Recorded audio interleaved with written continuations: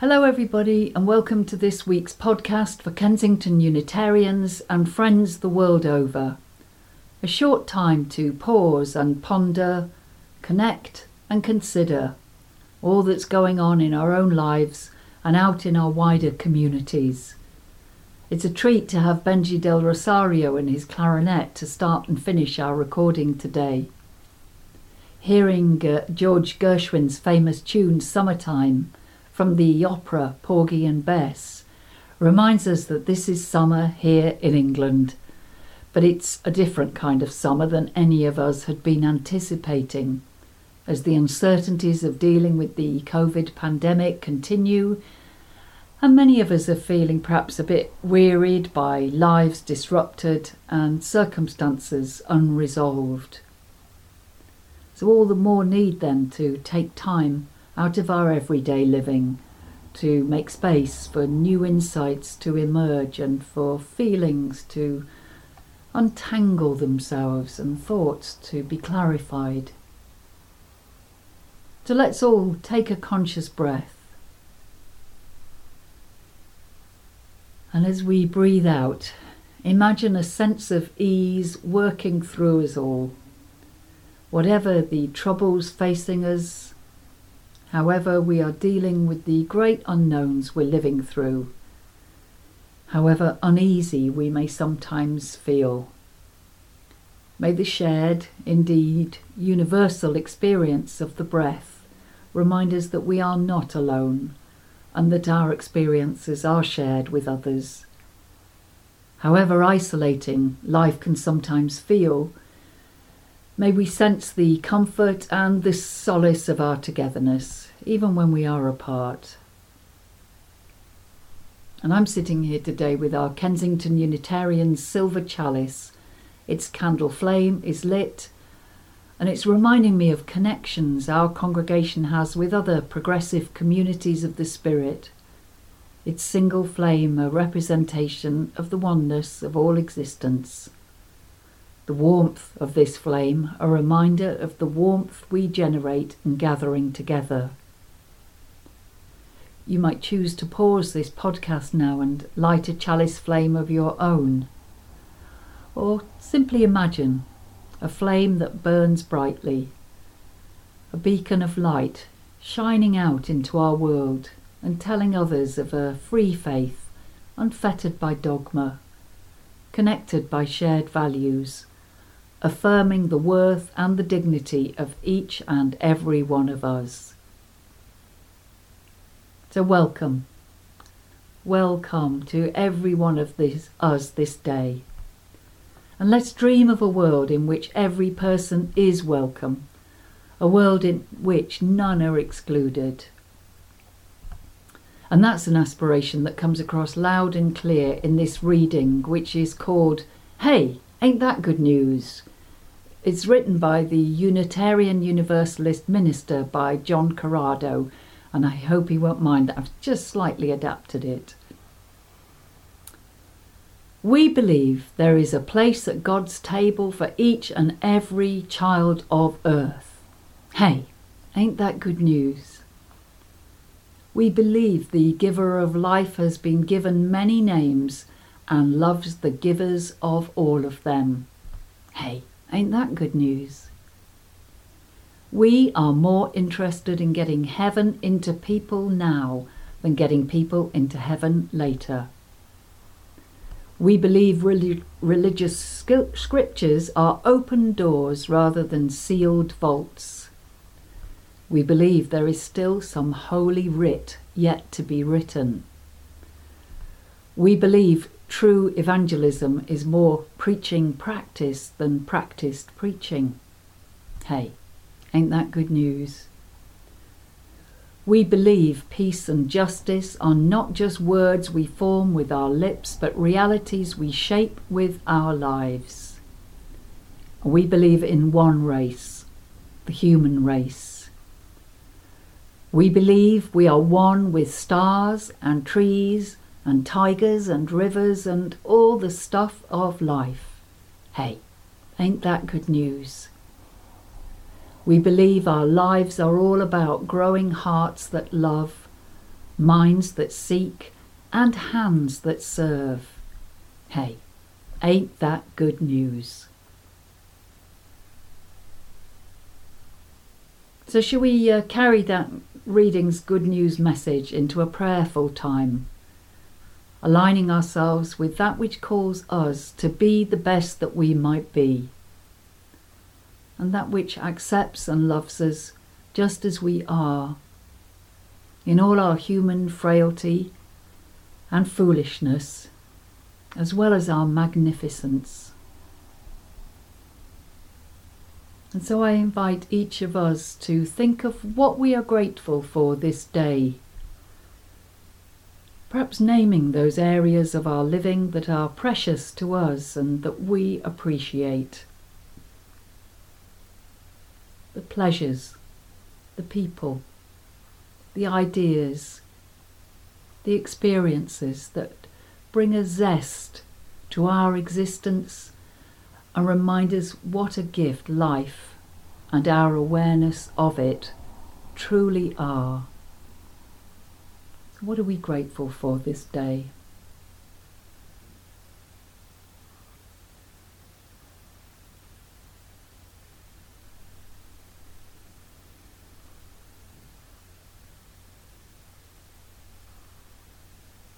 And in this moment of quiet honesty, we might choose to name the troubles we are carrying, the anxieties and the difficulties that probably seem unique to us. Perhaps asking for help with particular matters, for to name our needs is to open ourselves to the possibility of support. Let's name our troubles.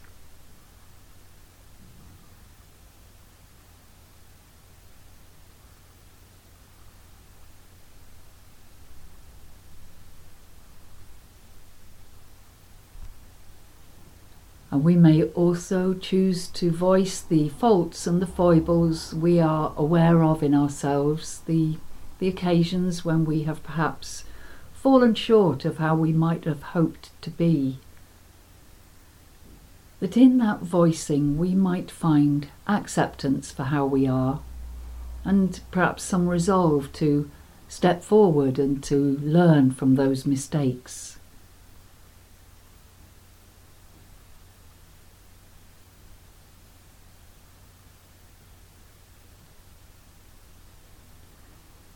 And let's hold a minute or so of silence together now, and in that space we may choose to speak the prayers of our hearts this day, to voice our concerns for the troubles and the troubled of our world, including those who are ill with the coronavirus or other health concerns, those lacking food and clean water, especially the people of the Yemen, caught in civil war for so many years now, the people of Palestine, facing the destruction of their homes and their livelihoods, and those working tirelessly to raise awareness of vital issues for our world community, the environmental crisis facing our planet, the issue of racism that is built into the systemic structure of so many of our societies, where one life is valued more than another, and when advantages are unjustly distributed according to the colour of one's skin. In the quiet, may our thoughts be guided into actions.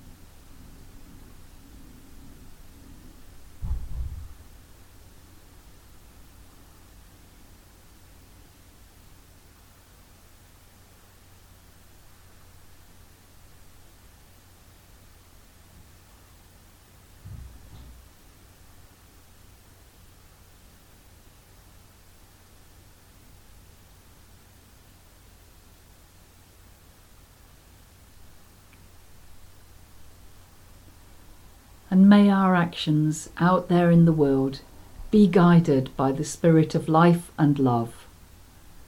And to that let us join to say together, Amen. So may it be.